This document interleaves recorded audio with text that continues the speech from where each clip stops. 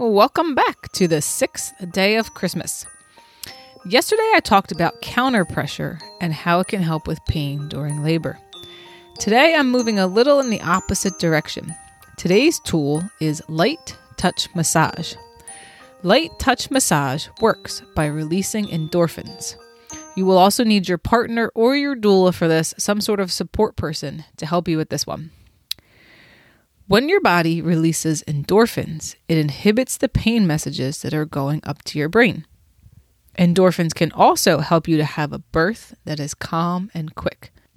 So let's talk about how to do light touch massage. You should be sitting backwards on a chair or kneeling over a birthing ball or a bed maybe. Your back should be facing your support person.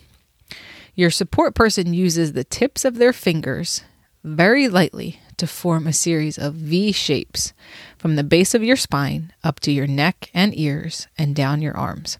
And they can repeat this a few times. After doing V shapes, your support person will then repeat the same massage doing a series of S shapes from the base of your spine up to your neck and ears and down your arms. And they can also repeat this a few times as well. Now, not everyone will like the way this feels during labor.